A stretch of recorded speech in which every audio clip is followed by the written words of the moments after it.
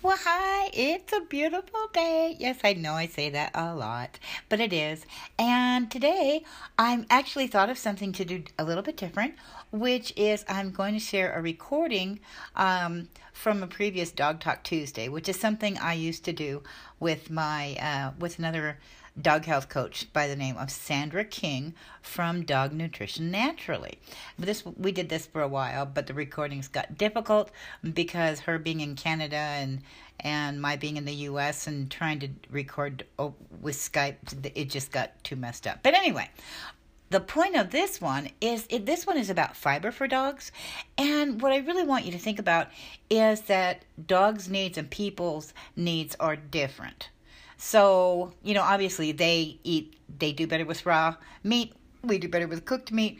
But there's a lot of other little things that we should think about. So today we're talking about fiber for dogs and impacted anal glands. If you've ever gone through that, it's really awful. That happened to me to one of my dogs way back in the 70s. So obviously I don't have that anymore, but go ahead and have a listen to this one. It's time to talk about health from the inside out. So welcome to Dog Talk Tuesday. I'm your host, Andrea Partee with ThreeLittlePitties.com and Sandra King from Dog Nutrition Naturally. She never knows whether I'm going to introduce her or That's she right. has to do it herself. So, I don't either. Today I want to talk about fiber for dogs. Oh, yeah. You're recording this because we were just having a rant, right? Yeah, that's right. And I thought, well, why wait? Let's just finish this and let people hear some of it. Of course, we'll be a little bit nicer, but Really? yes, we will. We're always nicer when we record. I know. Because we don't know how much our readers know. Well, so it's up to us to educate them. Yeah, well, people do the best they can. This is always the bottom line, right? Yes, in their minds, they're doing the best thing, and I get that. I do. I understand. Right. But sometimes the thing just goes a bit over the edge. Okay, so let's talk about fiber. And first of all, the very best, since we're raw feeders, and we're raw feeders for a reason, the best place to get fiber is bones. Raw bones are full of minerals, and they're awesome, and they're fiber, so your dog will not get constipated. Well, and anal gland problems. It fixes the anal gland problem. This is why I was having the rant in the first place. Okay. Right? Okay, so shall we share with everybody what a comment in a forum was about fixing her dog's anal gland issue? Yeah, well, I'm not somebody, there's a few of these forums that I belong to, and I rarely comment because, what's the point really? And I know that people they're just trying to be helpful, right? I know they are. Now just jump into it and say what this woman was giving her dog. Okay, so this woman wanted, she wanted some advice about how to fix her dog's anal gland problems, and truly, the replies to this one were they were endless. There were about 35 replies to this poor woman with her dog that had the anal gland problems, and everybody, at least to my way of thinking, was just way off the track with it. Just the usual stuff that you hear, pumpkin, I don't even know, all of those things.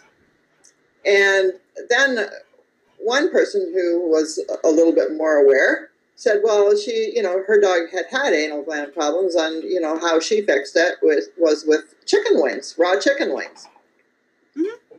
And so at this point, I thought, yeah, I'm gonna jump in here because at least somebody, somebody has a bit of a clue. And so anyway, here's the thing.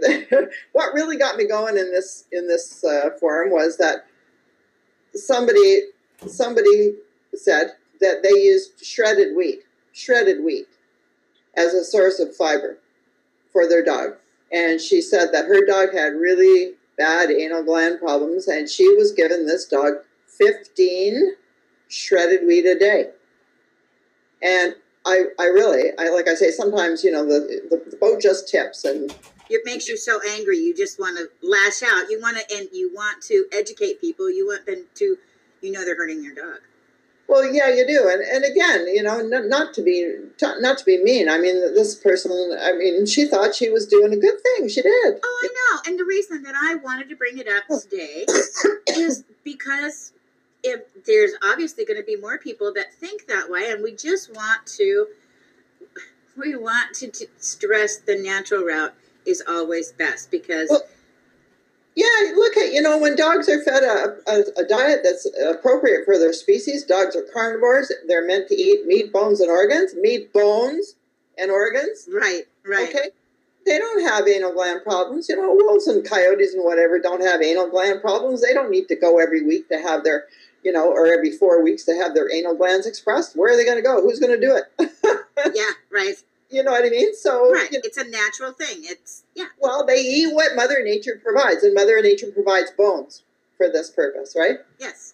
Yeah. So, for God's sake, just if you're having a problem, just do. If you copy Mother Nature, you will not go anywhere too far wrong, right? Exactly. Okay. Exactly. So if you got anal gland problems, could you just go to the grocery store and buy some chicken wings or some chicken backs? Yeah.